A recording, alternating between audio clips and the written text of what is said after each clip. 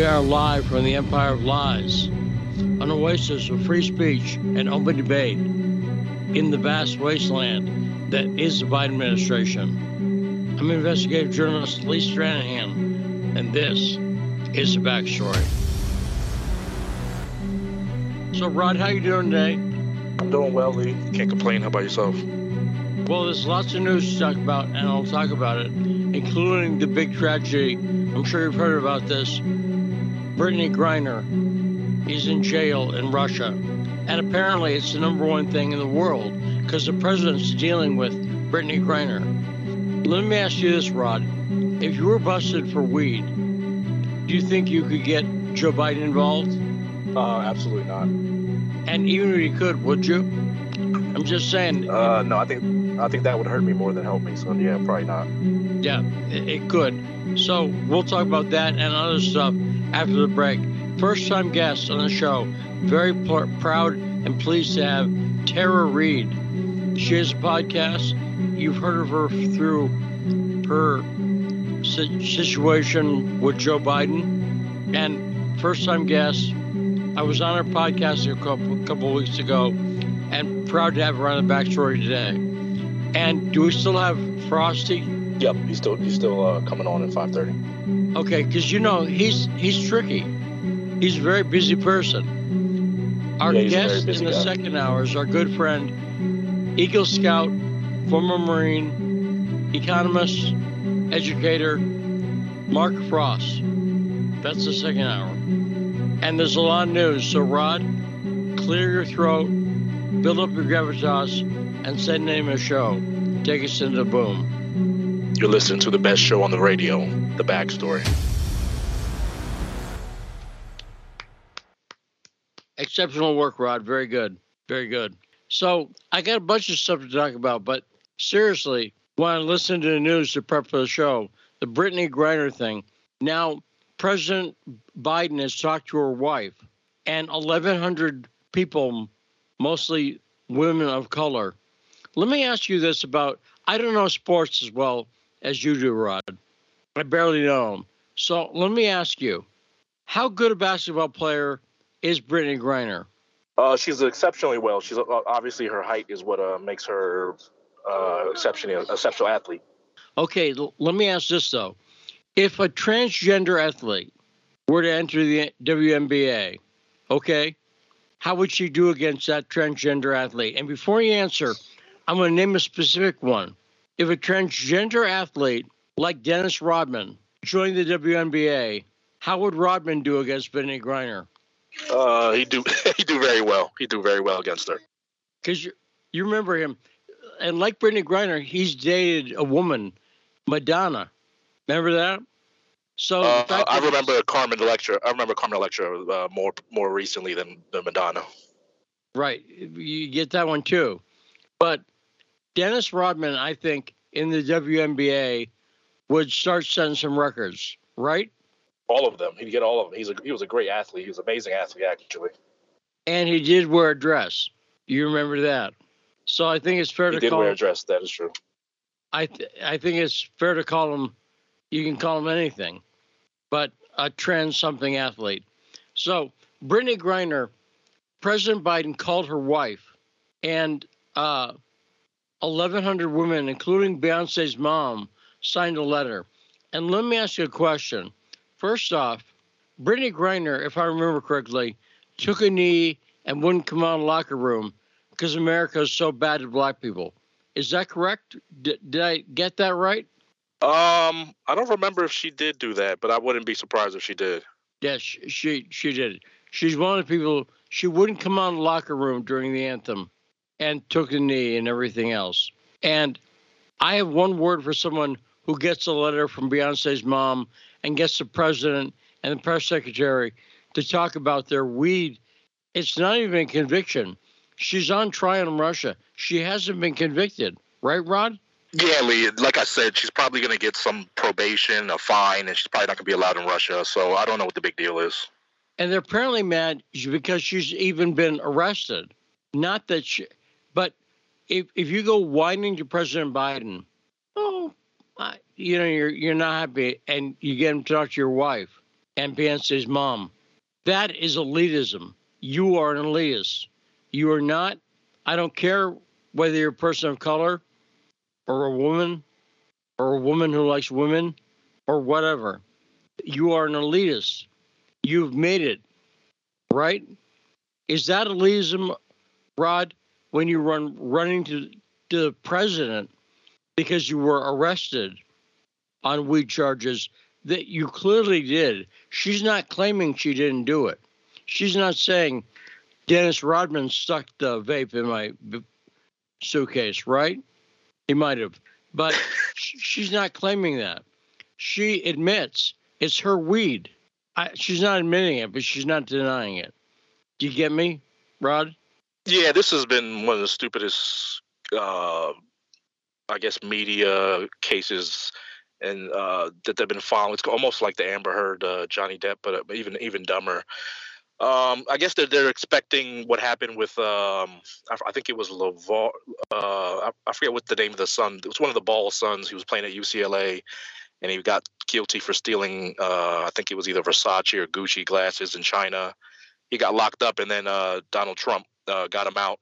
I think they're expecting that, but that was, that was different. That was UCLA was brought over by China to have some type of exhibition, and he wasn't charged. She's going through the process, and Biden doesn't have any type of gravitas like Trump did. So even if he could, what can he do? She's going through the process. Like I said, she'll get some type of probation, a fine, and then she'll get the boot. And also, Beyonce's mom, let me make a point. What leverage do you think Joe Biden has with Vladimir Putin? Why would Vladimir Putin give special treatment to this rich, elitist basketball player, Brittney Griner, on Joe Biden's good word? Rod, do you see my point? Why would he possibly do that? Joe Biden's called him a killer. He's accused him of all sorts of stuff that's not true, and that's insulting. Do you think Vladimir Putin feels like he owes a damn thing to Joe Biden at all? Oh, not at all, Lee. We've had Senator Graham say that, Lindsey Graham say that, Putin needs to be taken out. Biden said things similar, that, enough of Putin. We need to get this guy out of here, and this and that third. Whatever faults Trump had, he tried, at least tried to have some type of relationship with Putin versus Biden, where he's asking for regime change in Russia. So, no, that would never happen. And also, attention, Brittney Griner ain't Solzhenitsyn. She's not in the gulag. She's going through a process. She was arrested with weed at the airport and isn't denying having had it. She just doesn't like being in jail. Okay, well, that's on her. She's a feminist, Lee. She's a feminist. No, I know what you're saying, but I say no, she's an elitist whiner. An elitist whiner using her celebrity connection and her money and her fame and the fact the reason Biden applauds her is because she doesn't like America. Because she's someone who took a knee and so on. That's how she's a hero to people on the left. But I say BS. The whole thing is ridiculous. And 1,100 women, shame on you. Have you ever heard of Julian Assange? Do you think these women raise one eyebrow about Julian Assange? We'll talk to Tara about Julian. But given what Julian Assange is raising from Biden, I think Putin should say, you want Tara Reade back? Sure. Oops, not Tara Reade, but Brittney Griner back? You want Brittney Griner? I'll tell you what, we'll trade you Assange. Do you think Assange should be a bargaining chip for Brittney Griner, Rod? That would be great, but that's just a lot of hopium. Yeah. So let's go to the calls, 202-521-1320. Ingrid, what's on your mind? I'm so glad you're taking this position.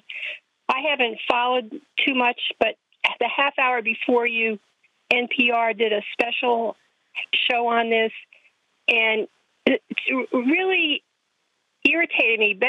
Brittney wrote this letter to President Biden in which she says, "Oh, I'm so terrified that I may spend the rest of my life here in jail." Well, how in the world is she going to do that when the maximum sentence is 10 years, and she probably won't even get that, as Rod pointed out. And not only that, her coach from her American team said, this is just because she's a woman and she's gay and she's black, and if it was LeBron James, he would have been home by now. And this is absurd. It's like, what? Biden would have given Putin max boot for LeBron James? I don't think so. So thank you very much. You're quite right, Lee. And it's elitism. It's the definition of elitism. It's using your money and your status and your position of celebrity to literally go to the president for a pot conviction. It's not even a conviction. I misspoke. For a pot arrest. At least wait till the verdict comes in. And then we'll find out how ridiculous this all is. But thanks for the call. Great call, Ingrid. 202-521-1320. Owl Killer, what's on your mind? Hey, did you by any chance happen to see that the Georgia Guidestones got blown up apparently last night? What did?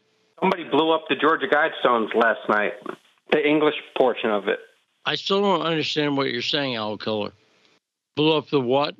The Georgia Guidestones. Somebody apparently blew up the English portion of them at some time last night. And I was just thinking, it would really, I would really be heartbroken if somebody went to the Grove and took down Moloch before their retreat. I'm sure they would share in my displeasure as well. Yeah. No, I don't know what that is. Georgia Guidestones? No. Yes. What is that? So the Georgia Guidestones there are these three stones that showed up, I believe, in the 1980s, and they are attributed to some guy, R.C. Christian, which it's basically Rosicrucian, or Rosicrucian. That's like the name, but everybody suspects that they were put up there by Ted Turner in Georgia. They basically say maintain population at 500 million, come up with a world language. Unite mankind through a world language, have world courts. It's basically the Ten Commandments for the New World Order. That's the way you could view them. But it was kind of weird to wake up this morning and see that they had been destroyed. And I just couldn't. I had made the comparison that if somebody would have went into the Bohemian Grove and took down the owl statue, I would really be heartbroken. I don't agree with vandalism like that. You know, that's a left tactic. But I mean, it's probably the first time that somebody actually did something that didn't hurt anybody and was actually directed at people that are creating the conditions in this world right now. Now, the thing I did see, have you seen how things are blowing up in the Netherlands? The farmers, I put a bunch of videos up on Twitter. There's both massive food shortages in Holland at the grocery store. They show areas of no food at all.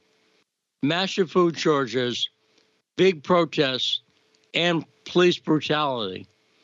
A lot of cases where the police are beating up these protesters and really beating the hell out of them. Have you seen all that stuff going on, Al Killer? I have, and you know, we think of police brutality in the United States. People have no clue how brutal the police are in Germany, in places like the Netherlands. London, too, same thing, France. They brutalize protesters. Same thing with Australia and New Zealand. I think that there is a major police brutality issue in Western Europe for sure. I mean, it's stuff you would expect to see, you know, happening in East Germany, you know, during the Soviet occupation. And it's just you got to go to outlets like yourself to actually hear about it. I remember during the COVID lockdowns, I mean, there were scientists getting their door kicked in on live streaming. Scientists getting their door kicked in and like just being disappeared by the German police.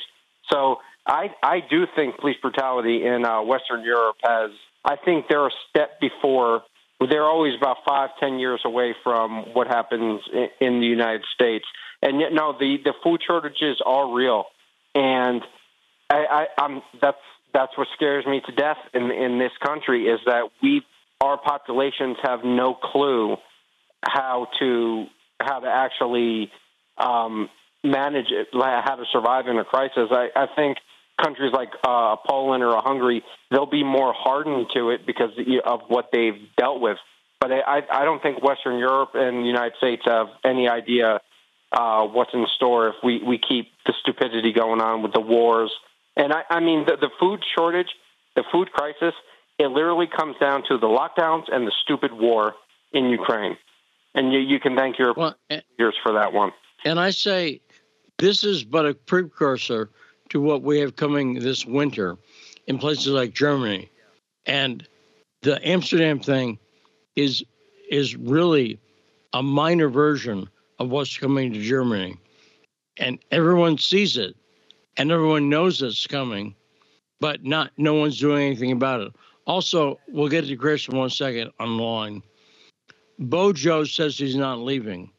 And I say Bojo's out by the weekend, but I could be wrong. And Bojo says he's not leaving, even though a dozen people in his administration quit today. 5 people quit in one letter. And he's getting a lot of pressure. But I think the pressure has just started on Bojo. And people have no clue. The wheels are coming off in Europe in a way, I think the timeline's compressed. They're not 5 or 10 years ahead. They're maybe 6 months, maybe 3 months, maybe on the same timeline as us. So keep an eye on that stuff. 202-521-1320. Chris, what's on your mind? Hey, Lee, thanks for taking the call. I appreciate your show.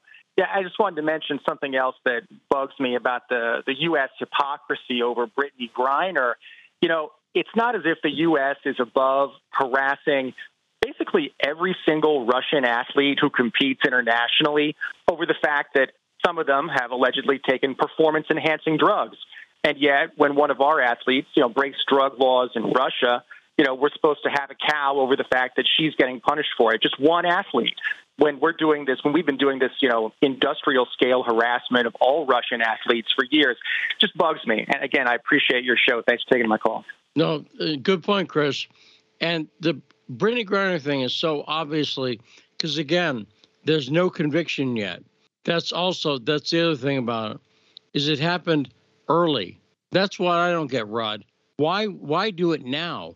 Why not wait for a conviction? Well, because, as Ingrid pointed out, you can say how scared you are you'll be in prison forever before the conviction. After she was convicted, and let's say she gets 3 years, it's hard for her to say that, right? I think that's what's going on. Yeah, 100%, Lee, 100%.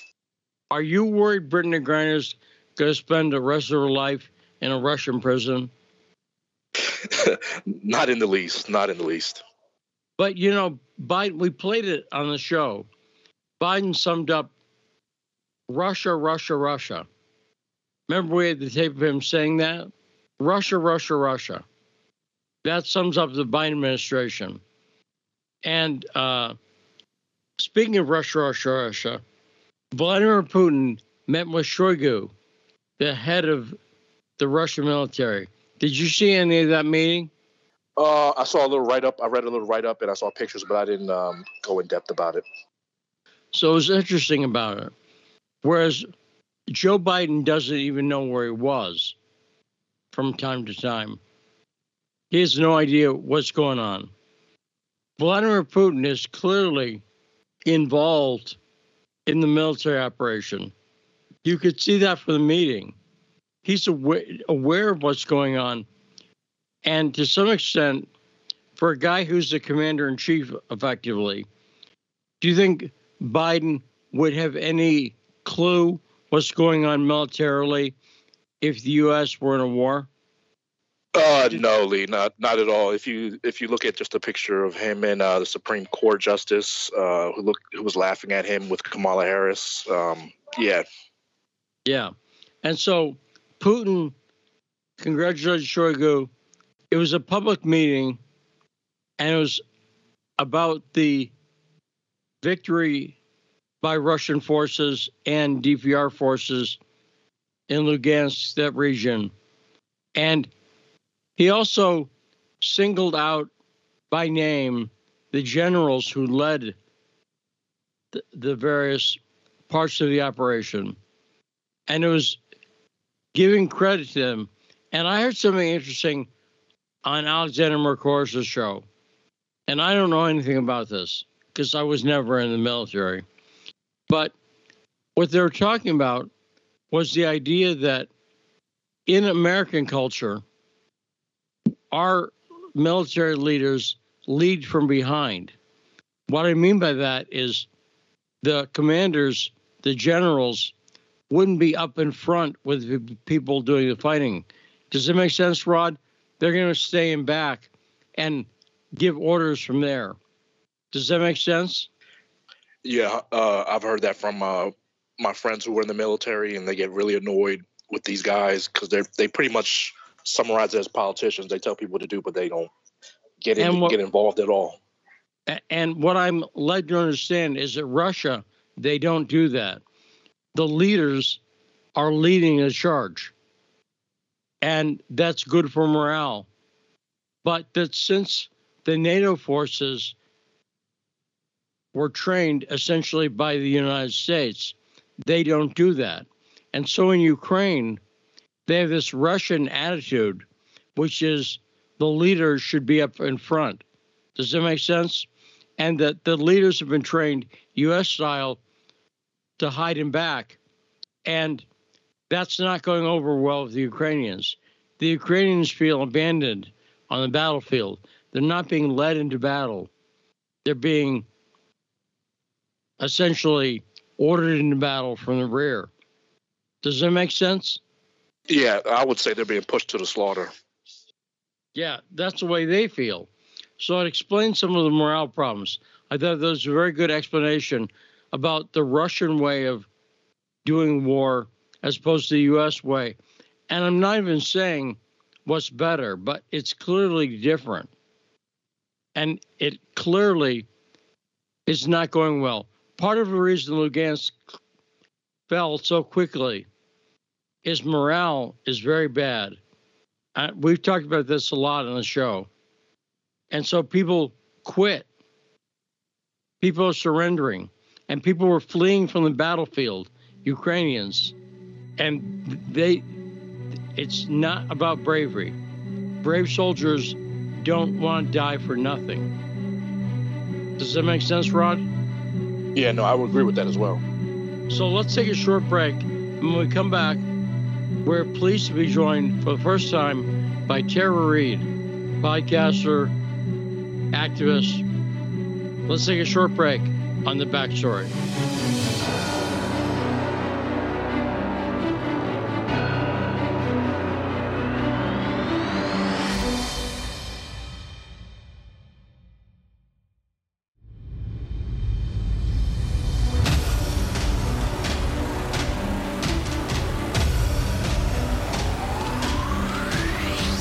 We are back on The Backstory, 105.5 FM, AM 1390 in Washington, D.C., the capital of the Empire of Lies, on the radio.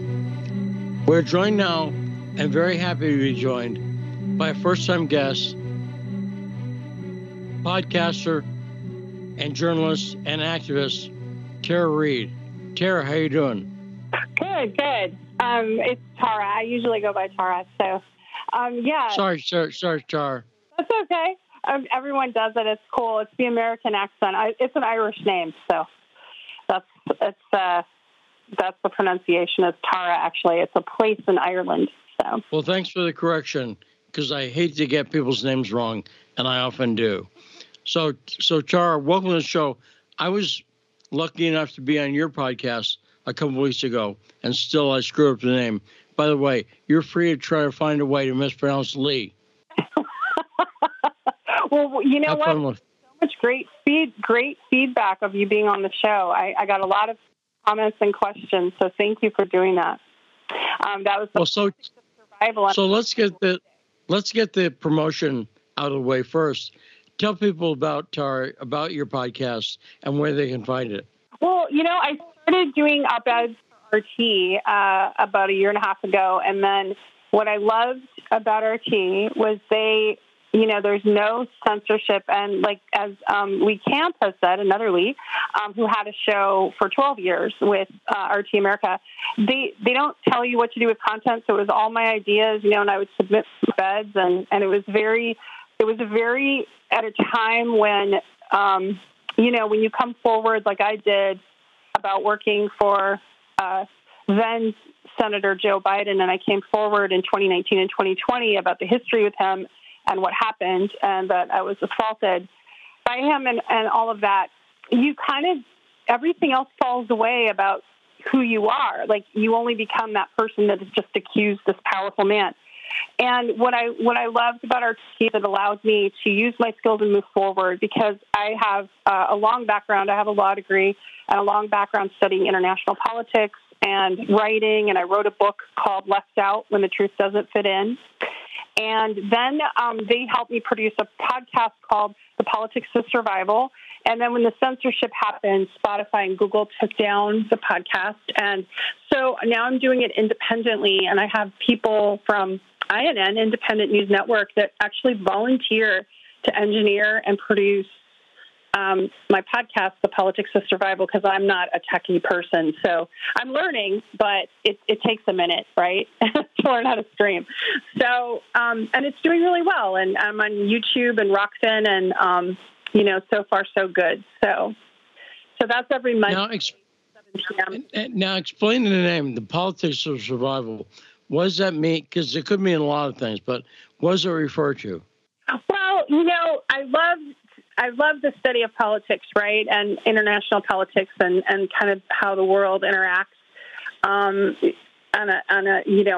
everything that's been going on. And then, of course, I'm a survivor. So, and I felt like we're entering this time period where people are basically feeling politically homeless. A lot of people are feeling politically homeless in the United States, and so it's basically just survival, right? So that's how I came up with the name. Now, Tara, I know you're a advocate for Julian Assange, and you're coming to us, and I want to be sensitive to this, during a very, I'm sure, emotional time, as you're now being hit with a second, as Assange is due to be extradited to the United States, you're now dealing with the Brittney Griner crisis, and I'm sure it's emotional for you. Now, is this Brittney Griner thing a freaking joke, or what? What is going on with this? I've never seen so many people so freaked out about someone being arrested for a crime and acting like an elitist and whining to the president. Do you have any take on this? I don't know a lot about her case, but I did watch. I read some of what she had written a plea to Joe Biden, which he might give some virtue signaling towards it, but I'm not sure he'll do anything substantive with it. But if she did actually bring in hashish oil through, that's an illegal substance in Russia. And when you're violating, when you're basically, when you're taking drugs into another country, right, that may be legal where you're from, but not legal where that for that country, you're subject to their laws. So I'm not really sure what jurisdiction the U.S. will have over her case, right? Because and also let me just point out, not just in another country. If she had gone into Maine, let's say, I guess Maine is not legal. Weed is not legal. I assume it's not. I'm trying to think of a state, North Dakota. If she'd gone into a state where weed's illegal and had been caught at the airport with oil, she would have got in trouble, right? Am I missing something? Yeah, because federally, no. At an airport, she would be subject not to the jurisdiction as much as federal law. So, because you're in an airport, so that's considered federal. Now, again, I have a law degree, but I'm not an expert. So, correct. Yeah, I'm sure one of your listeners can correct me if I'm wrong, but my understanding is that probably it would be looked at from a federal where it's not legal. And also, I thought it was not marijuana, but I'm not sure if it's vaping marijuana, but I thought I read it was hashish oil. If it's hashish oil, that's not legal in several states, and I don't think legal federally. But, it'll be interesting to see, was it for medicinal purposes? I know that a lot of athletes use CBD that is non-THC. In other words, it doesn't have the drug in it, that they use to, help with muscle contraction and pain. Is considered legal by even, I think, the Olympic Board. Like, they can use some CBD. So I don't know. I don't know the details of her case, and I guess we'll find out when she's, going through the Russian legal system. And I granted in the first segment, there's a lot of activism about it. 1,100 people signed a letter. And given the U.S. hypocrisy on Julian Assange, I don't want to hear about this story. Does that make sense? Because you agree, I think, that Julian Assange, he brought journalism into he brought journalism into this country and got in trouble for it, right? Right. I mean, Julian Assange was an award-winning journalist and publisher, and he published, war crimes, and it was a public service. He informed.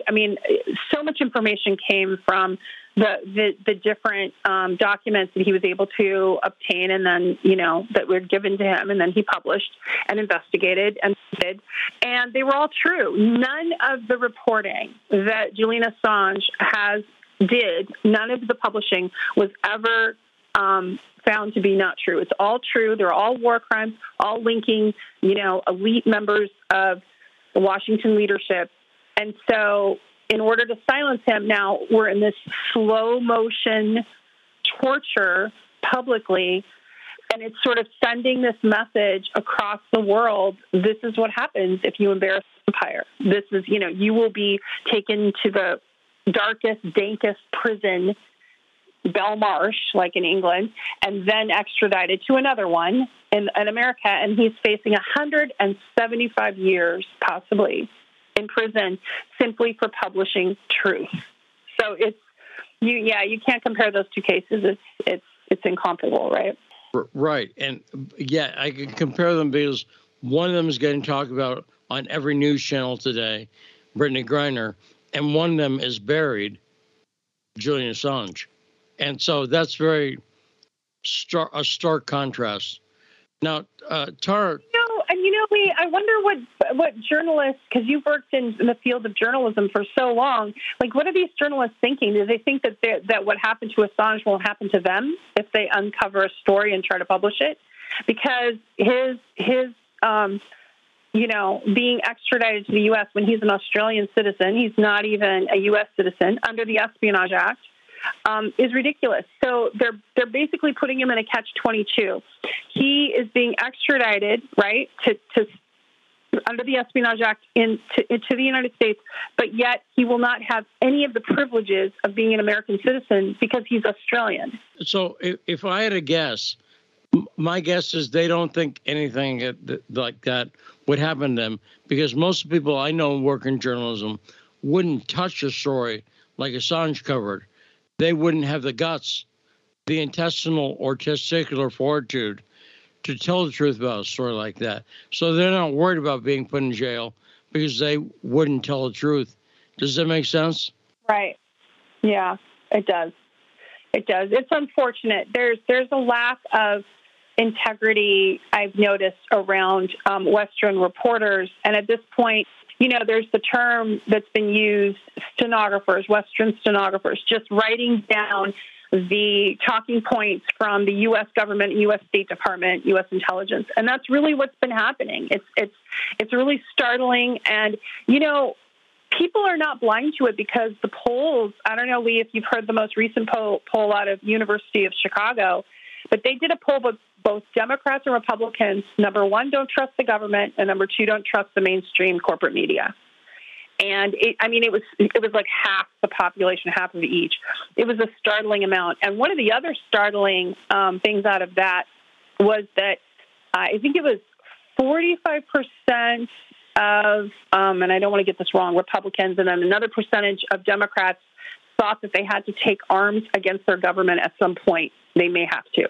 I mean, in other words, it was close to half on both parties.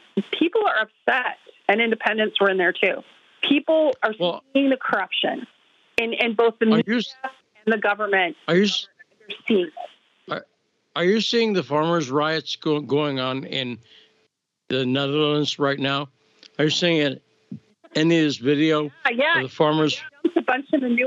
They dumped a bunch of manure to block the government buildings in Holland. I thought that was great. Well, I think it shows why people feel when you see the way the real police brutality is in the Netherlands, not thought of as a very Nazi-like country. But when you see what's happening to farmers in Amsterdam or truckers in Canada, do you understand why a number of people have concerns that people may have to take up arms against the police eventually? Well, I mean, I think they feel like they're being that the police are being weaponized by the ruling elite. It's not really about rule of law as much as control and power. And so I think that's why people are in this mode, like they don't trust their government anymore. And like what happened with the Canadians when they froze their bank accounts. That's not been done before in Canada, to my knowledge. There's a German reporter who just reported that she's reporting from Donbass, and she's reporting truth about, giving balance to what's happening in this proxy war against Russia using Ukraine. She's there in the Donbass region showing, some real reporting, and is maybe facing 3 years in prison back in Germany for that. Her bank account was frozen, and her father's bank account was frozen. So, I mean, the overreach of some of the governments is amazing. And then you see, like, here in America, you see, like, journalists being deplatformed, demonetized, silenced, their work taken down. Of course, mine was taken down for a while. We camped. And then Jackson Hinkle just got banned from PayPal. Different mechanisms that he could get paid for his independent reporting has all been, he's being banned from every platform that's American and European. So they're trying every tactic to silence. And so what that does, I think, is make people look and say, why are you banning these people? Why are you silencing them? What do we need to know that you're hiding? Yes. And now, from your personal perspective, you hinted at it before. So talk about, I'm going to let you explain it, because I'm sure you've told your story about 1 billion times now, correct? The Biden part. In totality, really, there's 2 interviews, the Megyn Kelly, which anyone can find, and Katie Halper, where I go start to finish. And then, of course, in my book, Left Out When the Truth Doesn't Fit In, I go into details about what happened. Yeah. So just broadly outline it for people who come in the show. Put it however you want to. I was working as an actress and a model when I was very young, up until my 20s. And then I was in college, and I loved political science always, was very interested in it, wanted to eventually even maybe run for office myself at that time in my 20s. I was very, very focused. And I got an internship with Leon Panetta, and then I worked in congressional races, and I was trained with, I worked with Democrats at that time in the 90s, and then got a job with Joe Biden. He was then a senator and, of course, head of the Judiciary and the Foreign Relations Committee, which I'm interested in international politics, so that was of interest. And, I was a low-level staffer, and I thought it would be just a great stepping stone towards, as I was completing, I wanted to eventually get a law degree and complete my education and so on and so forth.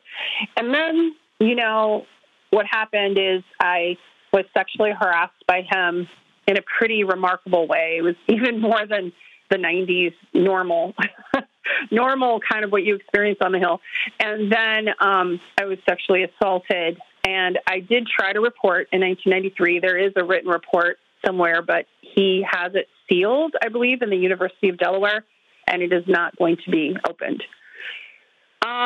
And so I came forward in 2019 and 2020, and he wasn't yet the candidate when I came forward. To Time's Up, not knowing that the three leaders of Time's Up and Time's Up Legal Defense Fund were already on Joe Biden's payroll, and I didn't know that till later.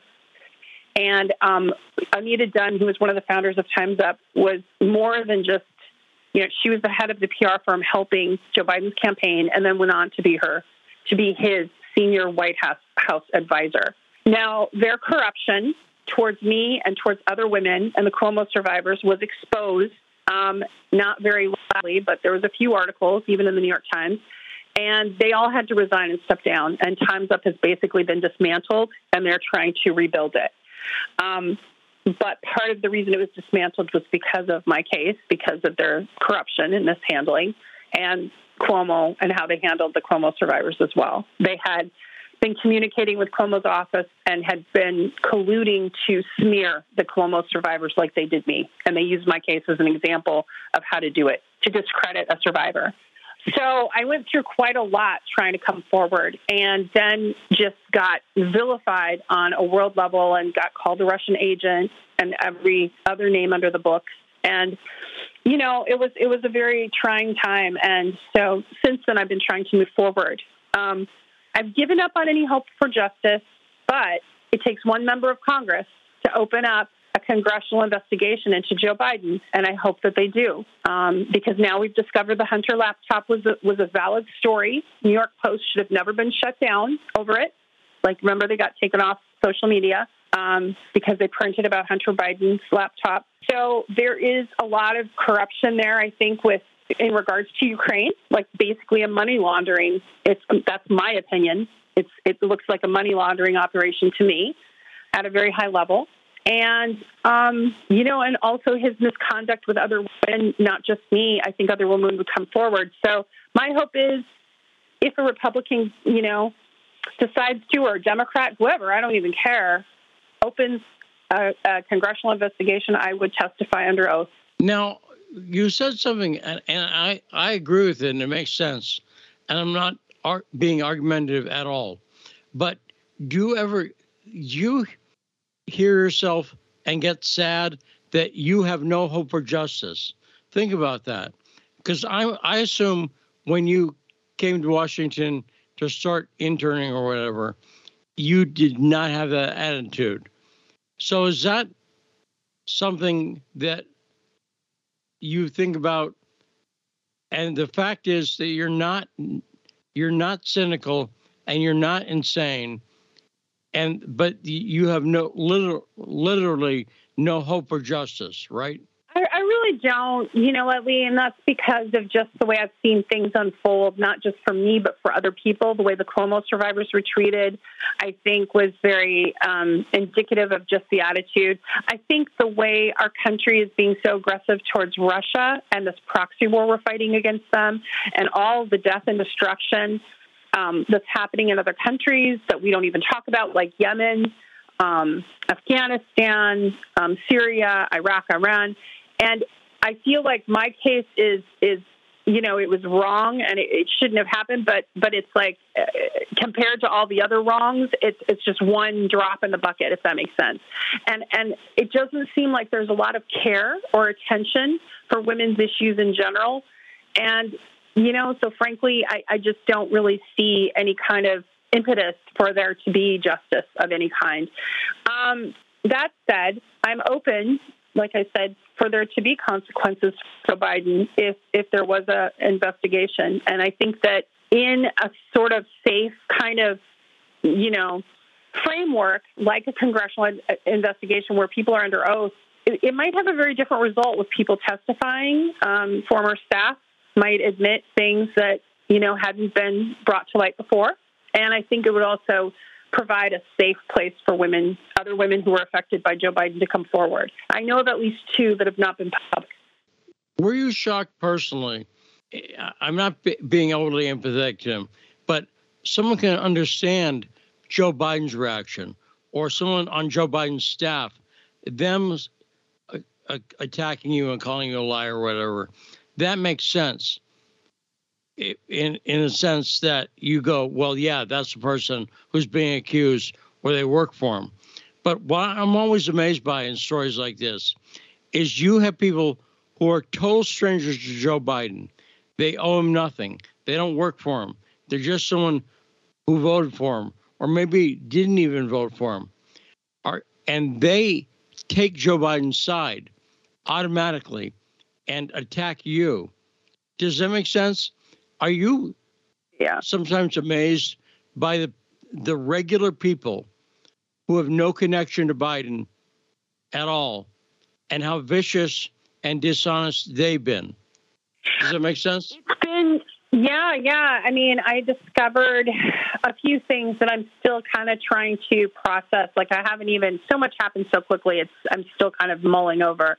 But, there were people that were paid to discredit me, that were acquaintances, people I knew, like didn't know well or whatever, but they were paid literally to smear me, given money. And I mean, that's in two cases, there was that. And then there was, I even had relatives that I'm still not speaking to that felt so strongly against Trump that they were like feeling like I was doing something wrong. And they knew, like one of my relatives had known since it happened that it happened and still thought I shouldn't say anything, which is just ludicrous. Now, I think this Rose McGowan, whom I admire so much and who stood by me when no one else did, said it best. She said that the American cult, they're like the American political parties are like a cult. And she was in a cult and survived it, and she knows what they are. And she's right. I think this blue team, red team thing is almost a cult-like thing. You saw the memes of blue no matter who and all that kind of nonsense. Now, again, that's propagandized. That's well paid. I mean, Joe Biden spent $2.2 million on his PR, according to FEC, maybe even more, to silence stories like mine and the Hunter Biden, and to build up his image. And so, in a way, it's like the United States has become just run by these really corrupt public relations machines that want an image, and that's it. There's nothing behind it, and it's really the billionaires behind these puppets, these political puppets that are actually running things. The people that you don't see, the elite few. And, that's my kind of take on it. And it's actually the imbalance of wealth that we're experiencing in the United States is evidence to that. There's only a handful of people that have most of the American wealth. And Joe Biden is one of their puppets. So this is how it is. I don't understand why people bought into the Democratic, but I think people are starting to wake up. And I think the Roe v. Wade, on one hand, I saw $80 million was donated to the Democratic Party because of the Roe v. Wade, right? $80 million is a lot, but support has waned, especially among young people. They're done with the Democrats using, identity politics to sway their leaning politically.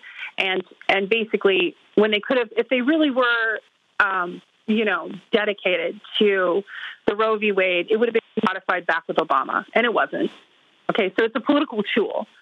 So, unfortunately, my case became, to kind of come back around, became like a political football. So you saw celebrities like Deborah Messing and Rosanna Arquette going after me. They'd never met me, never spoke to me, knew nothing about my story, but they attacked me viciously. And Edward Isaac Dovere from The Atlantic called me a Russian agent and spread that all over. And that was the narrative.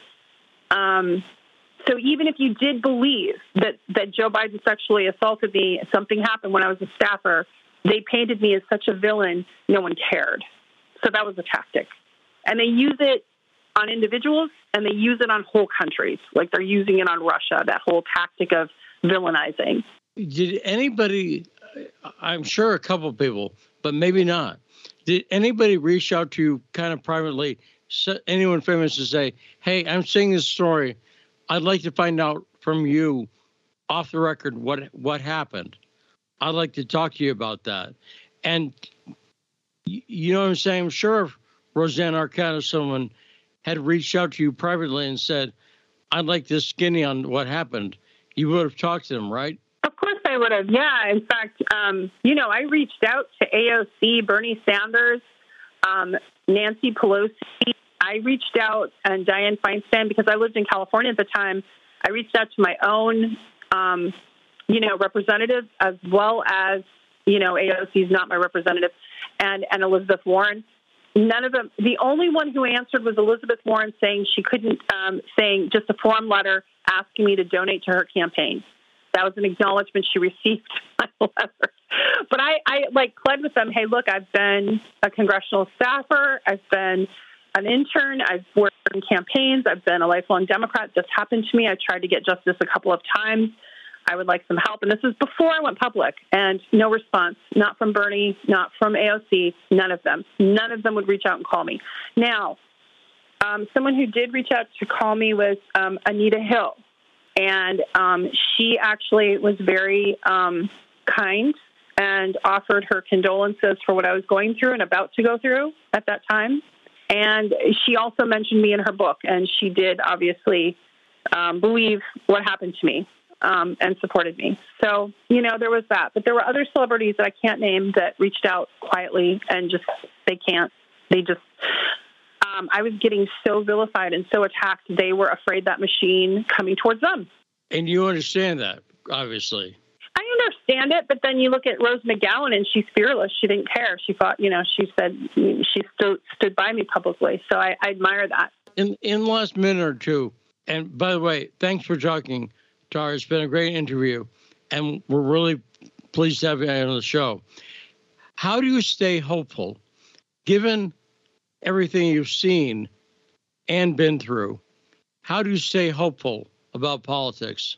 Because, I'm trying to let people see, kind of like pull back the curtain on Oz. And one of the work that I'm trying to pull back the curtain on, I decided to use my platform in a couple of ways. One, to help other survivors that get smashed down by powerful people, and I try to do that when I can. And the other is I want to push back against Russophobia. I really feel strongly that it's hurting our nation, and now more than ever, $54 billion going to Ukraine for weaponry is insane. We're not taking care of infrastructure at home. Boris Johnson is on the brink of being relieved of his duties as Prime Minister of England because of his obsession with Ukraine that's along the obsessive lines of the Biden administration. And it's leading to his downfall. England is suffering economically, and they're going to get him out. And I think we need to do the same here. So my hope is that people are starting to really see the corruption, and that we're going to push past this, and maybe we're going to accept that there is a multipolar world, and it's not about Western hegemony. It's not about our power economically or any other kind of power militarily. And Tara, we're out of time, but last question. Do you think Boris makes it through the weekend? No, I think he's out by weekend. Okay, yeah, I've said it too. I think that by the weekend. We'll see what happens. Great appearance. Thanks so much. Let's take a short break, and we'll be back on the back story.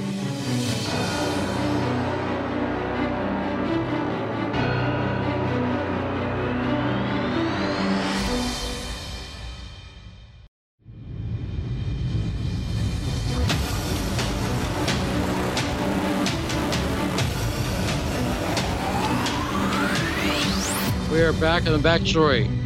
A bastion of free speech and open dialogue in the vast wasteland that is the Biden administration. I'm Lee Stranahan. This is the backstory. So there we have it. First-time guest, Tara Reade. And great appearance. What do you think, Rod? No, she's very courageous, and I think she was a great guest as well. And I think,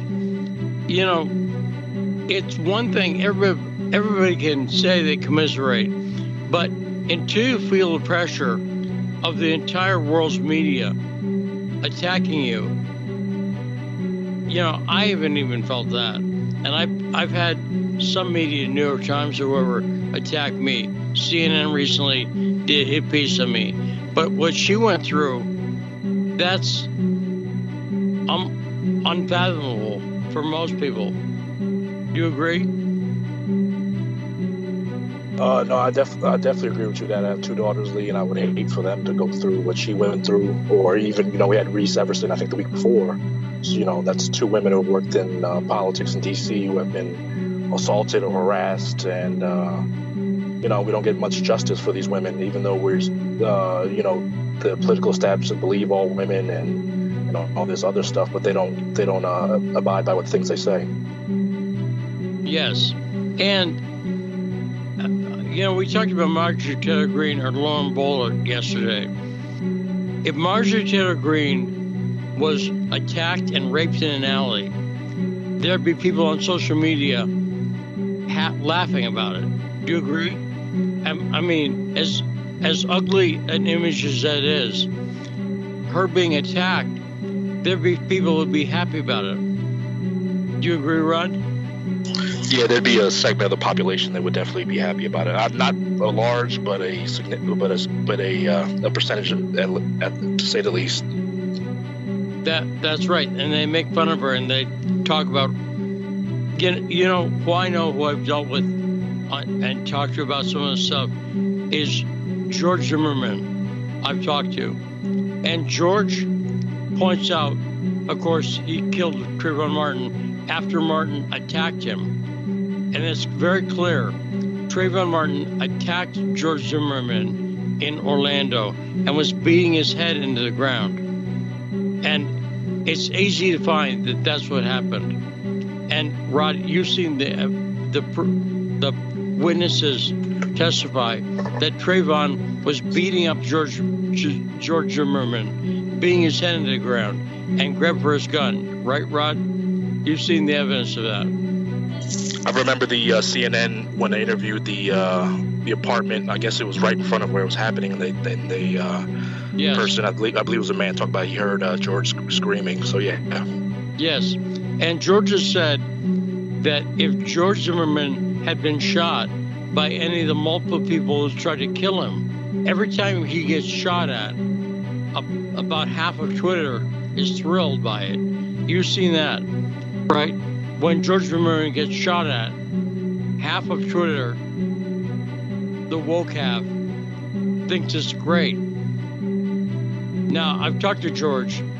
It doesn't feel good to have people who would be happy if you died, right? So that's what... Yeah, I agree with you on that, Lee. No, and by the way, it's on the left as well. I can think of people would be happy if they died and they didn't do anything wrong. And it's not all people on the right, but it's mostly people on the right. That's what I've noticed.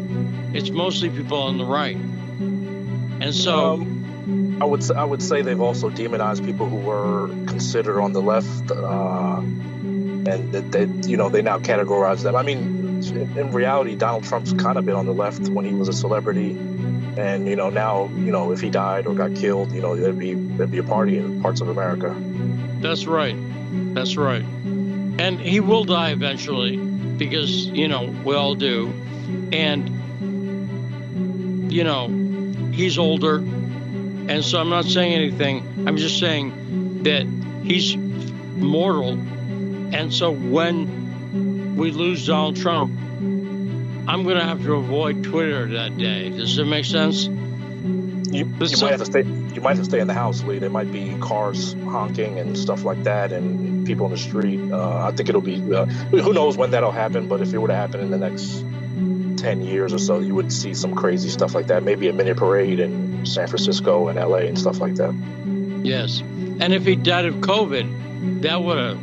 Oh my gosh, the cake companies would have been out of cake in certain cities. But luckily, he survived COVID. And I say luckily because it allowed people to make fun of the people who were worried about COVID and want Trump dead.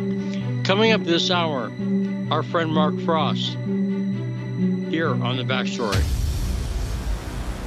Now, I've talked about in the past couple of days that I've been studying the 1917 Russian Revolution, the Bolshevik Revolution.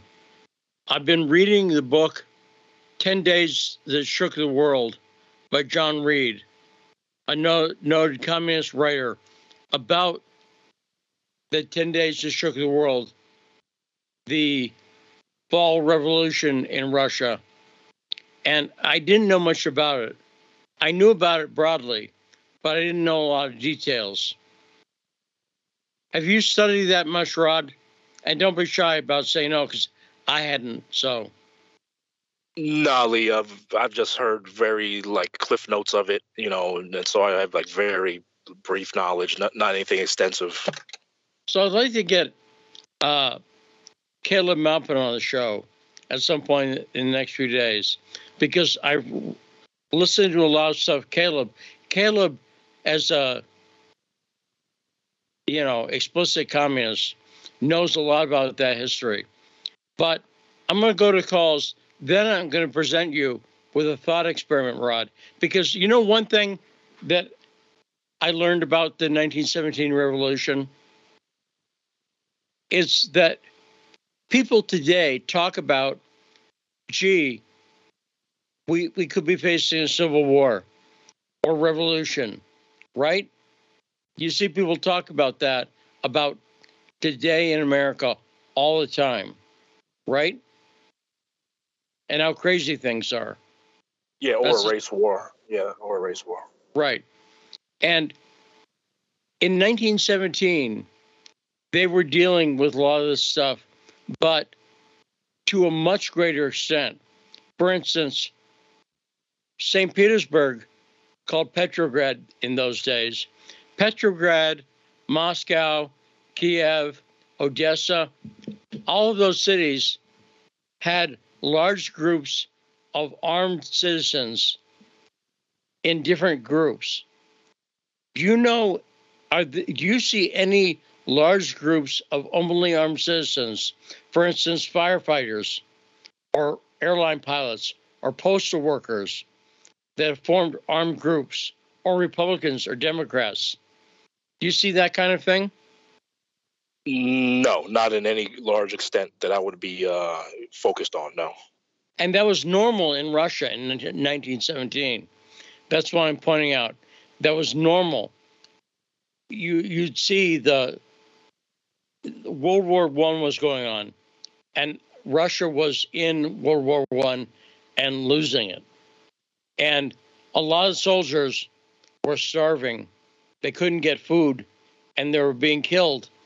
And so the soldiers, a lot of them deserted or were in the cities, and they were among the groups that were in armed groups. And furthermore, they were in armed groups that would go listen to speeches and political discussion at night. When was the last time, Rod, that you and a group of people in your town went to the local movie theater armed to hear political speech? Oh, never. Right. And that was common in 1917. So I'm going to give a thought experiment, but let's go to Tarif. 202-521-1320. Tarif, what's on your mind? Thank y'all for taking my call. I have 3 comments.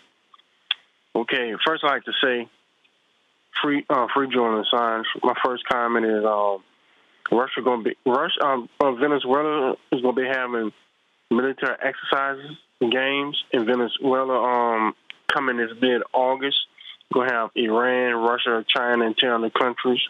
It is going to be there having military war games in Venezuela. My second comment is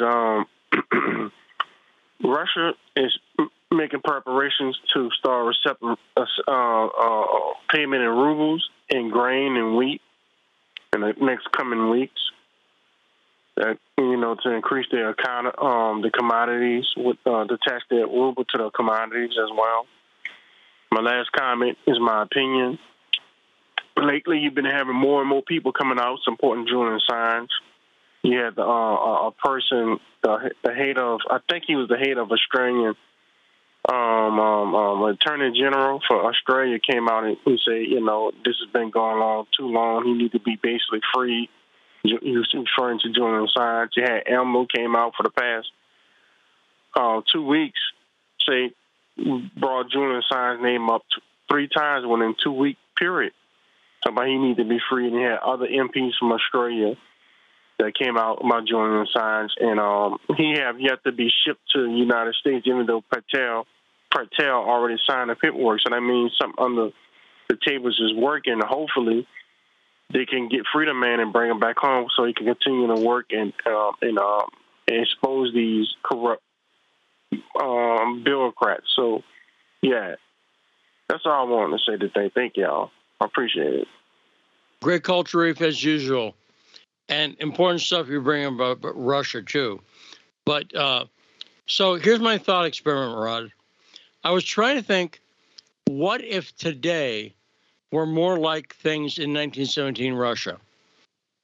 Okay, so this is going to sound really weird, and I know it's going to sound weird, but this is the kind of thing that would have happened in Russia. Because here's what I noticed.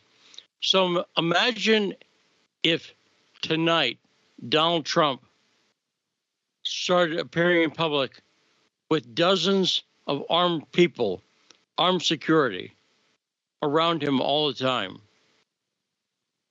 That would be weird, right? Yeah, appearance-wise, it would be weird, but I mean, it's the numerous threats on his life. I think he would need something like that. But yeah, it would be weird. Well, I'll tell you, it's not threats on his life so much as threats on, and they, let's say they ask him, why are you suddenly appearing everywhere with dozens of armed people? Because, by the way, in Russia, that happened. There were people who surrounding him all the time were basically armed people, right? Some of the political leaders at the time, they were all surrounded by armed people. So what if Trump said, they said, are you worried about civilians? And he said, no, I'm worried that the Biden administration is clearly going to try to arrest me on Trump's political charges. Now, and let's take the second part first. Do you think, leave the armed part aside, do you think the Biden administration, put a percentage on it, 50-50, 70-30, no chance it's going to happen? Do you think the Biden administration is, and the Democratic Party, is aiming to arrest Donald Trump and indict him for insurrection charges with the January 6th committee? Does that seem plausible to you, Rod? Are they trying to? Yeah, I would say, I'd say 60-40. I'd say the 60% of them, that's their main goal, and 40% is just to keep him out of running for the White House again. Okay, and I actually agree with that. I don't think it's guaranteed, but I think it's likely. And that's why I would say 60% is about where I'd go. Does it make sense? It's likely that they're going to indict him on insurrection charges due January 6th. Now, we've seen in Washington FBI raids recently on Clark and Eastman, on former Justice Department officials, early morning raids. Does that make sense? You know about those, right, Rod? We've talked about them numerous times. Yeah. Okay. Now, imagine if George Eastman or Clark had been surrounded by dozens of armed people. So a knock comes on the door, and there's dozens of people at the door. And they look out and they go, who is it? The FBI. And they said, we're not going to let you talk to Clark. We think this is a political, you see what I'm saying? I think dozens of armed people at Clark's house, for instance, if Roger Stone had dozens of armed people, I don't think the raid on him would have happened. Does that make sense? I really don't. Because what's the FBI going to do? They send a dozen guys with guns. Are they going to go get more? They're going to go get 100 guys? I think eventually they would. But their initial move would be, do you agree, would have a chilling effect on the FBI's activities? Yeah, they wouldn't go in. They wouldn't go in gun blazing for that situation. They would retreat and they would try to figure out what to do next. And when they go to arrest Trump for insurrection, they're not going to put they've shown what they're going to do. They're not going to say to him, hey, come down to the DA's office 9 o'clock Monday. They're going to go in with long guns to Mar-a-Lago, right? And a CNN crew. Do you agree with that, Rod? They're going to make a show of it. Oh yeah, that'd be like a pay-per-view event, 100%. That's what their main. Now, a lot of times, so this is going to seem like I'm veering off topic slightly, but I'll come back to it. A lot of times when there's Second Amendment arguments, you've heard the argument, people say, well, we need guns to protect against the government. And then invariably someone says, how are you going to protect against planes and tanks? The military, the government has, missiles. And your gun is no protection against a missile. Have you heard that argument?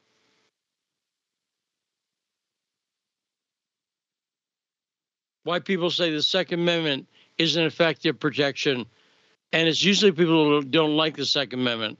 It's not effective protection against the government. You heard that? Yeah, I've heard that argument many times. And in one sense, it makes sense. But in another sense, if they didn't take tanks or planes or missiles against Roger Stone or Clark or Eastman, does that make sense? It was a dozen FBI guys with guns. That's what it was. And so against what they're actually going to bring against Trump or you or anybody. Because in 1917, I was thinking about this. Because this would happen.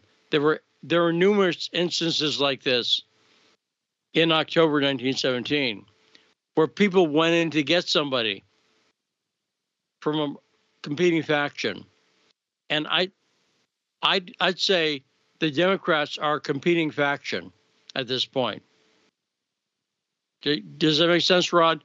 The Democrats can be thought of as a competing military faction. Okay. But if they were to try to do that, I'm not saying Trump should do that at all. I'm saying that shows a clear difference between revolutionary times in 1917 and now. We have not gotten to that point yet, but I predict you could start seeing that. I think there's nothing keeping Trump from doing it. Trump has the money to be able to afford a large armed group of people. And if Trump thought there's a chance he could get put away in prison for years awaiting trial, he might decide, I'm better off trying to avoid that. So that's a thought experiment. When you start seeing that, when you start seeing large groups of armed people, that's when you know things are getting hairy, shall we say. 202-521-1320. Brave, what's on your mind?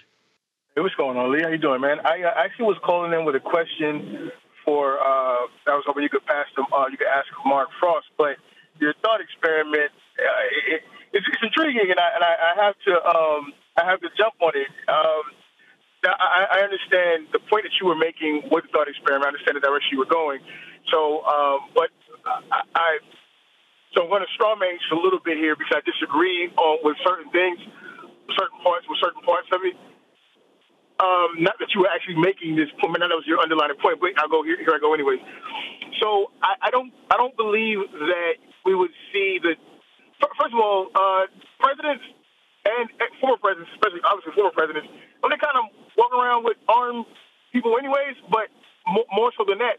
I just don't believe that the whole January 6th thing and all of this stuff, I don't believe that they really have a true interest in indicting. I mean, they would probably love to do it just for the show, but I don't really think they have a true interest in, one, indicting Trump and especially imprisoning Trump, right? I think that not any Democrat with real power. I think that as much as they hate Trump, I think they love him. I think they love him because he motivates their base in a way that all of their crappy actions and all of their fascist actions they're doing right now does not. Like, I think they love that guy. I think they love every bit of every foul thing he does that they can blow out of proportion, all the little simple, stupid lies, all of that stuff that they make seem like so horrible. I think they love all of that stuff because, again, it's meat to their base. Like, the Hunter Biden laptop thing doesn't mean anything to the most blue Democrat. The war in Ukraine, and all the money that... Let me say this. I see your point, but that happened in 1917 too. A lot of times you don't know. I can't sit here and say for sure they're going to arrest Trump, but I also don't think, and I don't think you're saying this, can you say for sure they won't arrest Trump?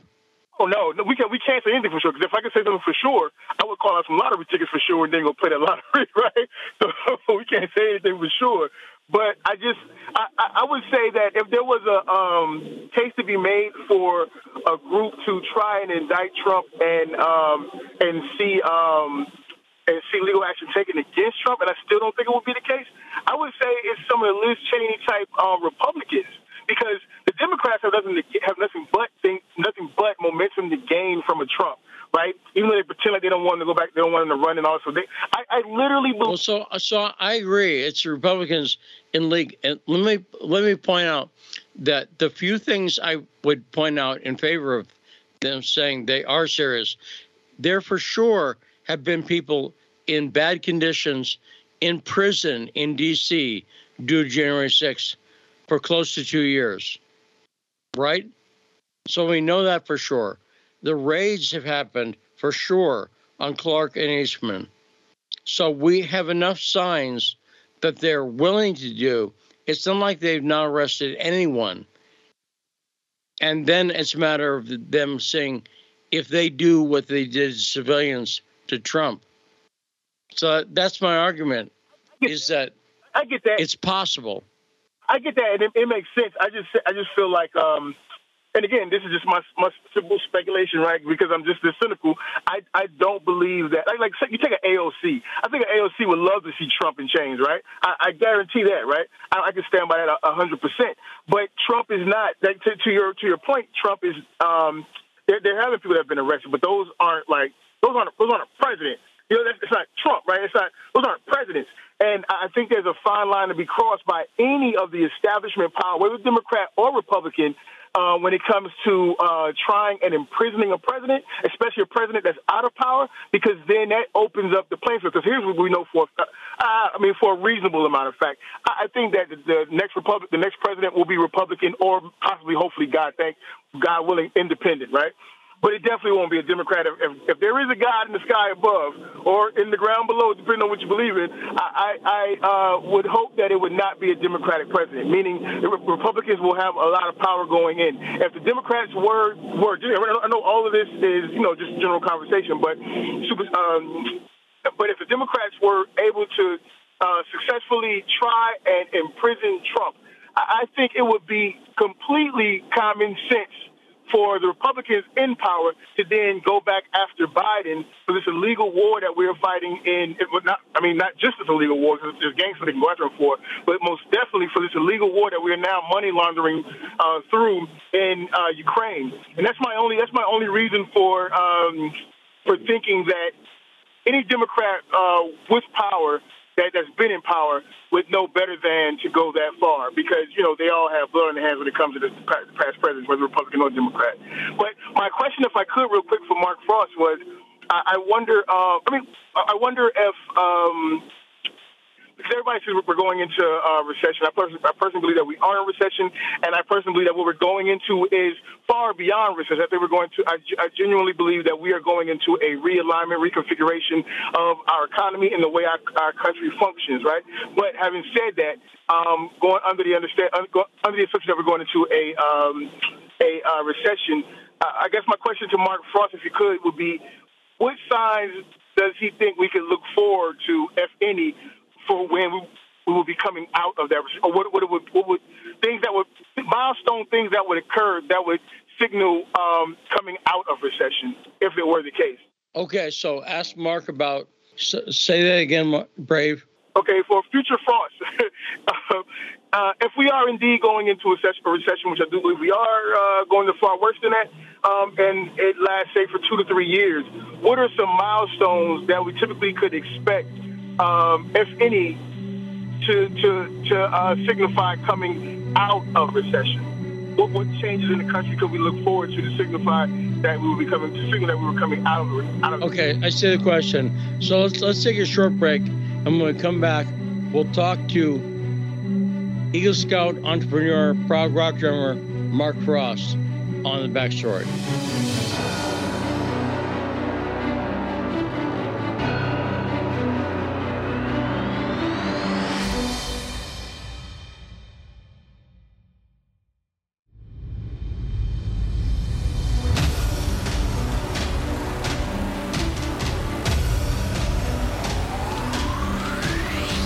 We're back on the backstory and on the air, on the radio, in the capital, the Empire of Lies, Washington, D.C., at 105.5 FM, AM 1390. Very pleased to be joined by our friend, Eagle Scout, entrepreneur, educator, economist, and prog rock drummer, Mark Frost.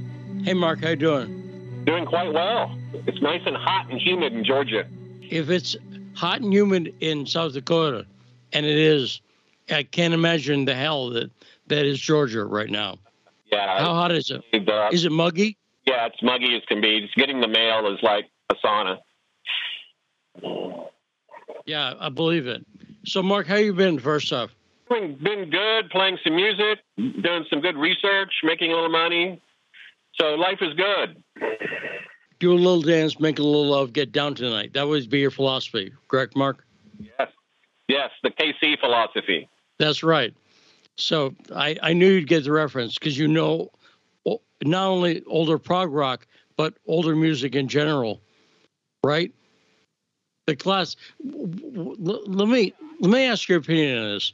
What do you think the best decade, if you had to pick one decade as the best in music history, which was it?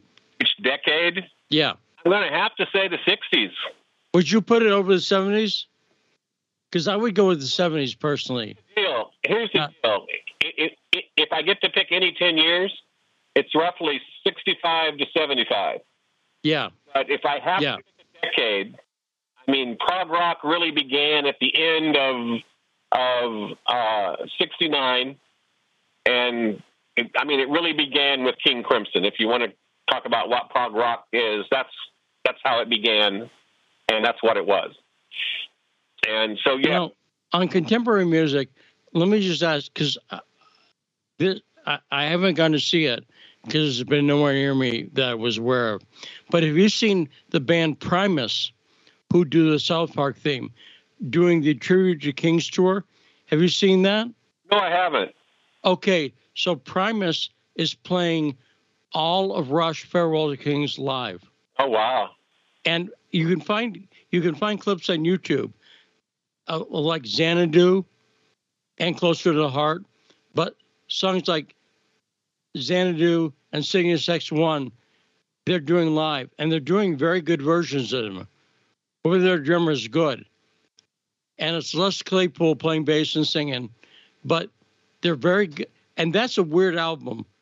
If you're going to cover a Rush album, that's an obscure kind of. Do you agree? Farewell to Kings is, even among Rush albums, sort of bizarre. Yeah, it's one of my favorites, but yeah, it's nevertheless, even for them, it's odd. Yes, and I agree. It's one of my favorites too. But you might want to look that up. You'll enjoy it. So, Primus, they just played out in California on their Tribute to Kings tour. So, prog rock fans, South Park fans, be aware of that. So, Mark, Brave was asking a question for you about the coming recession. Now, my understanding, if I'm not an economist, but so correct me if I'm wrong, the definition of recession is when the GDP of a country goes down for 6 months in a row. Am I correct on that? Well, sort of. Technically, the official definition is 2 successive quarters of GDP contraction. Okay, so same time period roughly as definition about. Yeah. Yeah. So it's how they measure. So, and the way you measure how you're out of the recession is the GDP starts going up, right? Generally speaking, yeah. I mean, basically, you expect that your goods and services that you exchange with yourselves and people of other nationalities, that sort of thing is what's driving you to use money and to have trade in the first place. But the problem that they have with inflation right now is, and I've been pretty consistent on this for years, is that we're not even close. I mean, people are talking about how long this is expected to last. Well, it's expected to last quite a long time. And the problem with this type of boom-bust type of thing that we've engineered by the government. So one of the busts was engineered by the government. One of them was by the pandemic. And so now we have several strong structural inflationary pressures on the economy, from the supply chain to the amount of money that is in circulation at the time. And just as importantly, and I talked about this, I think it was a year ago, was unused capital. We're awash with capital in this. We have so much capital in this country, we don't know what to do with it. It's why companies are paying off their own stock and things like that. We made money so cheap. It was cheaper to be in debt than to not be in debt. And rational holders of money took that to heart. And the bond market, that's what's made the bond market hot this last decade, has been that phenomena. And now you have this sort of unholy, triumvirate of inflation that's coming in. And it's not going to get any better because we've put so much money into the economy. Some people are listening to this right now and probably struggling to pay their rent. Other people, if they're listening to this at all, are probably wondering what they're going to do with all their money that they have in the bank. And that's kind of what happened in the economy. So when these things happen, you have these shocks to the economy. So think of it as an earthquake. So the economy starts rattling and things start falling off. And that's sort of kind of what inflation does. It rattles the economy and things start falling off. And if you're a typical U.S. senior, for instance, which means you rely primarily on your Social Security income to survive, then inflation is not 9% for you. Inflation is about 35% for you.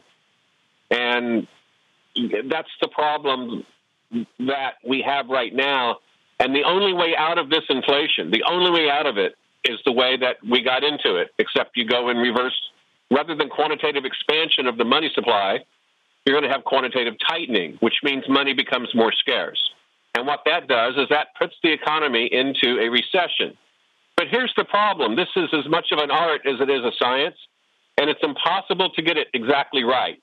You have to err on the side of inflation, or you err on the side of employment, but you can't have both. And that's what this administration seems like that they want to have. They seem to think they can have their cake and eat it too. And my main problem with this administration on the subject of inflation has just been their refusal to even acknowledge that it's a problem.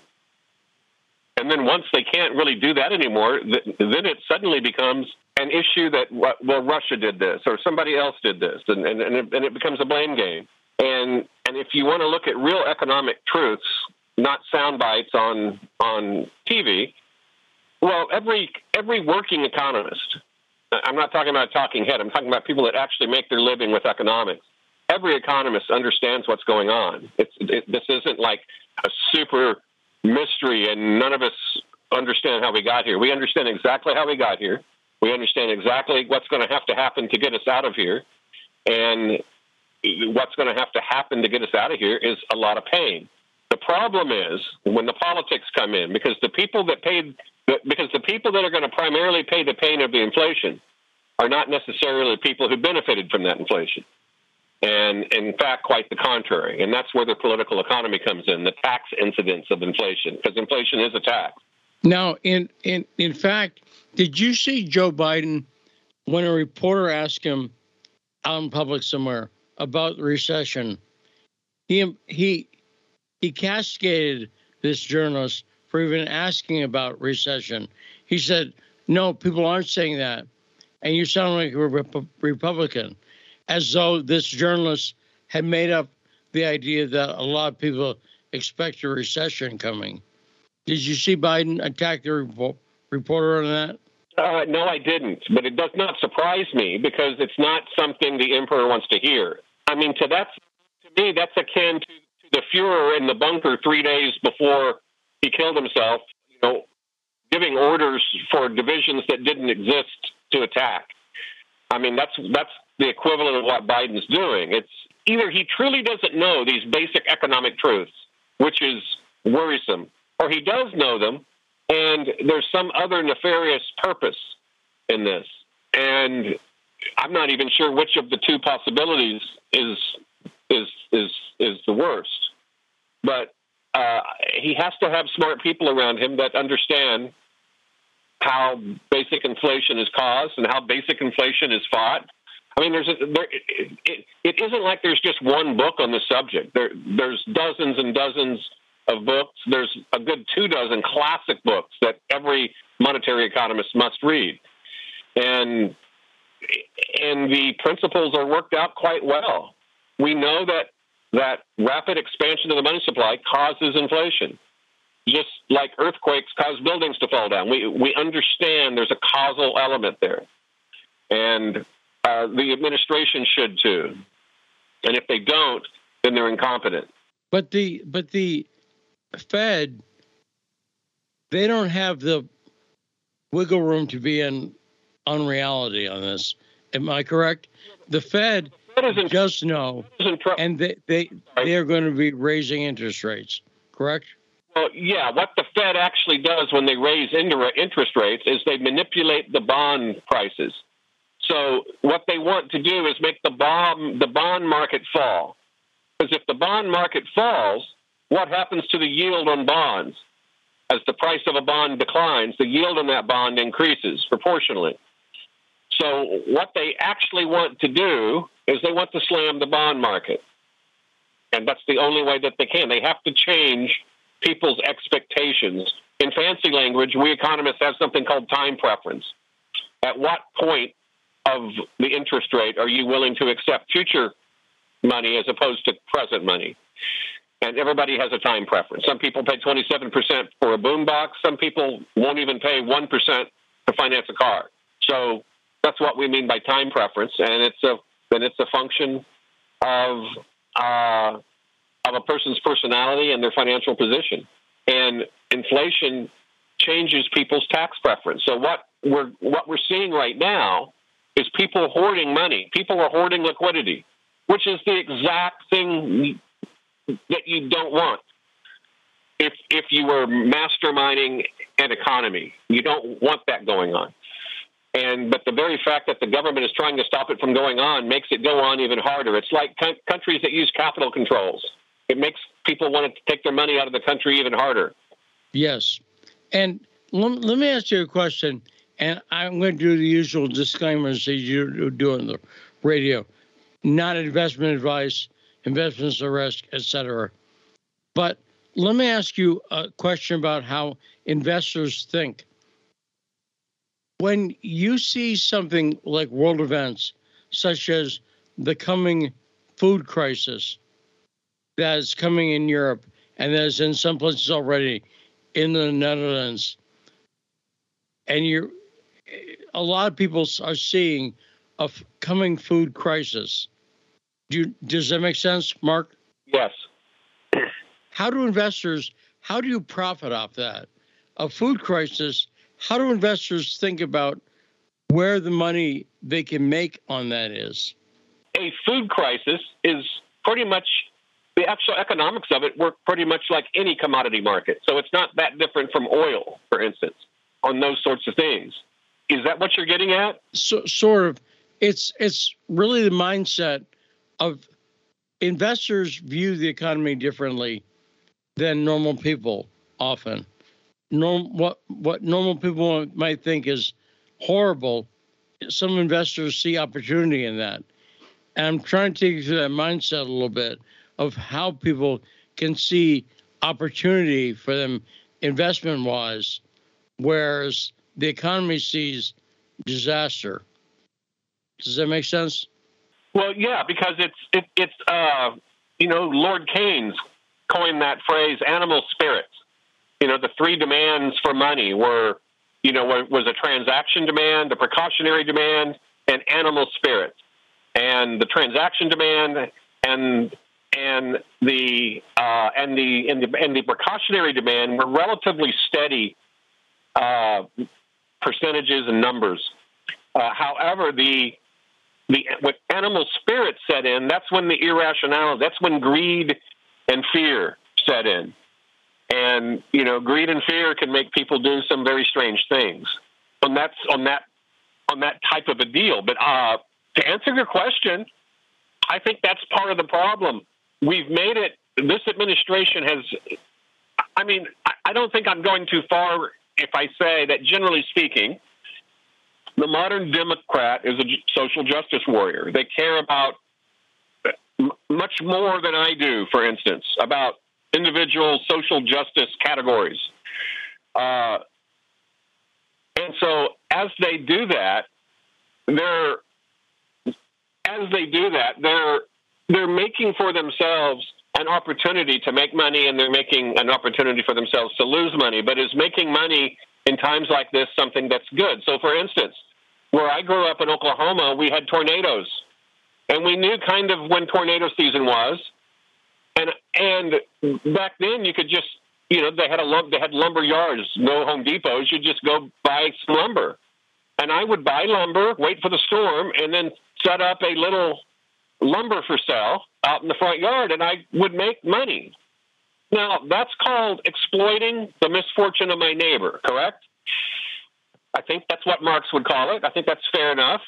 There was a storm, and so I'm exploiting the fact that I've made it more convenient to get wood at that particular location, and people indeed stopped by and paid a premium price for my wood, and that's the same concept as the food markets. There's no right to eat.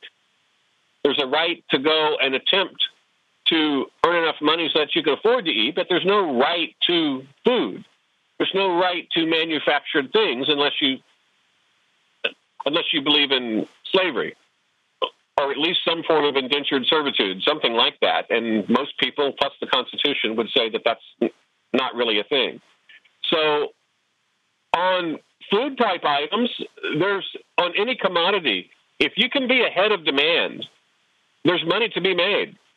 And it's like anything. If you can be ahead of the demand and you can plan for that, and you aim your arrow and your arrow is true, then that's a wonderful place to be in. It's also impossible to achieve 100% of the time, because sometimes the arrow is going to be far from true, and you're going to shoot very, very wrong.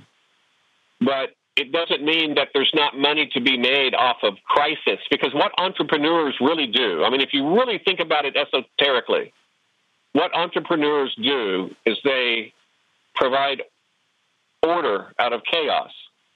The market is in chaos. What the entrepreneurs do? Well, as soon as we announced our sanctions on Russia, I bought rubles. That's an example. And I did really good because I knew that the ruble was going to climb. It had to, because the government had pressurized. It had no place to go but up, relatively speaking. So that's the same idea of opportunities to make money in markets like we're entering and have already entered. And that's the real fear that I have going forward. There are very few people in the financial world anymore that have any gray hair at all. And they don't remember what it's like to have an extended period of time measured in years, not weeks, years, to where the investment capacity of money was low, the price level was increasing, and unemployment was increasing at the same time. It just hasn't happened in this country until the 70s. And I've been saying for at least a year and a half, I think maybe 2 years, that we're headed for a 70s type stagflation if we don't make some choices. And that was before the pandemic. That was Trump's spending package. So if you think that bothered me, what do you think the Biden plans did? And it was instinctive. It was like, okay, he clearly wants to bring on inflation. I mean, it's like a switch. The choices they made are called inflation. That's the name of the button, inflation. And there's times you want inflation in an economy. There is. Or better said, there's times when inflation is a natural correlate with economic growth. So, Mark, you're an educator and a student of economics. Let me ask you a question about something you're not, is a Marxist, but you know about Marxism, correct? You're no commie, but you know about communism, right? Yeah, I think I've read every word Marx has written that I'm aware of, at least. There might be something I'm unaware of, but yeah, so I'm not a Marx scholar, but I'm a strong Marx enthusiast, and I'm very familiar with Marxian economics and its children. Let me hit you with a criticism of Marxism that I haven't heard before, but I was thinking about recently. Marx is often talking as a historian, and he talks about the period where we went from feudalism to capitalism. And that's a big topic of Marx, right? Feudalism to capitalism and charting the difference there. But it occurs to me that the current age, I'll call it the post-information economy. We recently had the 15-year anniversary of the iPhone. I would say the current era of the post-information age economy is as different from the era of capitalism that Marx was talking about, which was the birth of factories and industrial capitalism, as that is from feudalism. Did Marx anticipate the current information-based economy? No, and nobody did, and anybody that claims anybody did to the extent that they did, those are people that like to just, that's clickbait type stuff. I have a new headset thingy, and it itches, and right about where it itches is this little button that wants to do something. I don't even know what it does yet, but anyway, sorry about that. I know the problem with little buttons. I'm empathetic because I used to turn off my phone in the middle of the show sometimes because of a little button. So I'm empathetic with that. But I would say the economy is so different now. I've been arguing on the show that we're at an in-between time. In some ways, technology has brought us more power for the individual than ever. What you're able to do as an individual, you've never been more powerful in terms of all kinds of stuff, including media. But in some ways, we're still coming out of the mass production industrial era, and then we're in in-between time. Does that make sense, Mark? Yeah, and, my favorite economist, everybody that follows me knows, is Joseph Schumpeter, who coined the phrase creative destruction.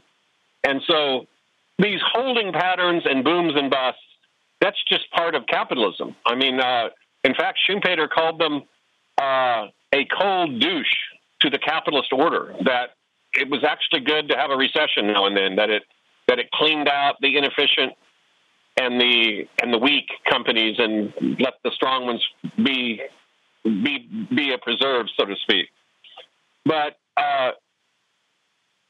Schumpeter made a big, in his classic work, Capitalism, Socialism, Democracy, he spent an entire chapter just on Marx and how Marx treated capitalist growth. For Marx, capitalism was a paradigm in time, and people forget that. Marx absolutely believed capitalism was essential to have a good communist era, and that you couldn't have a good communist era until you had to learn how to be a socialist before you could learn how to be a communist. And before you could learn how to be a communist, and then before you could learn how to be a socialist, you had to learn how to be a capitalist. You have to accumulate capital the first time somehow. And so anyway, that's kind of where Marx was coming from an economic capital perspective. He was a much better sociologist and a much better historian and a much better commentator of his times, I think, than he was an economist. Ironically, he was way too much of a classical economist. He was more Adam Smith than Adam Smith as far as how he actually thought about the capitalist microeconomic world. And Mark, with that, we're out of time, but a fantastic discussion, as always, with the great Mark Frost. And Mark, don't forget, check out Primus, the Tribute to Kings tour, and it's on YouTube. Check that out. You'll enjoy it. Mark Frost, great appearance. And Tara Reade, thanks so much for being a first-time guest. And to all our callers, Brave, Owl Killer, Sharif, Chris, Ingrid, we'll be back tomorrow with more on The Backstory.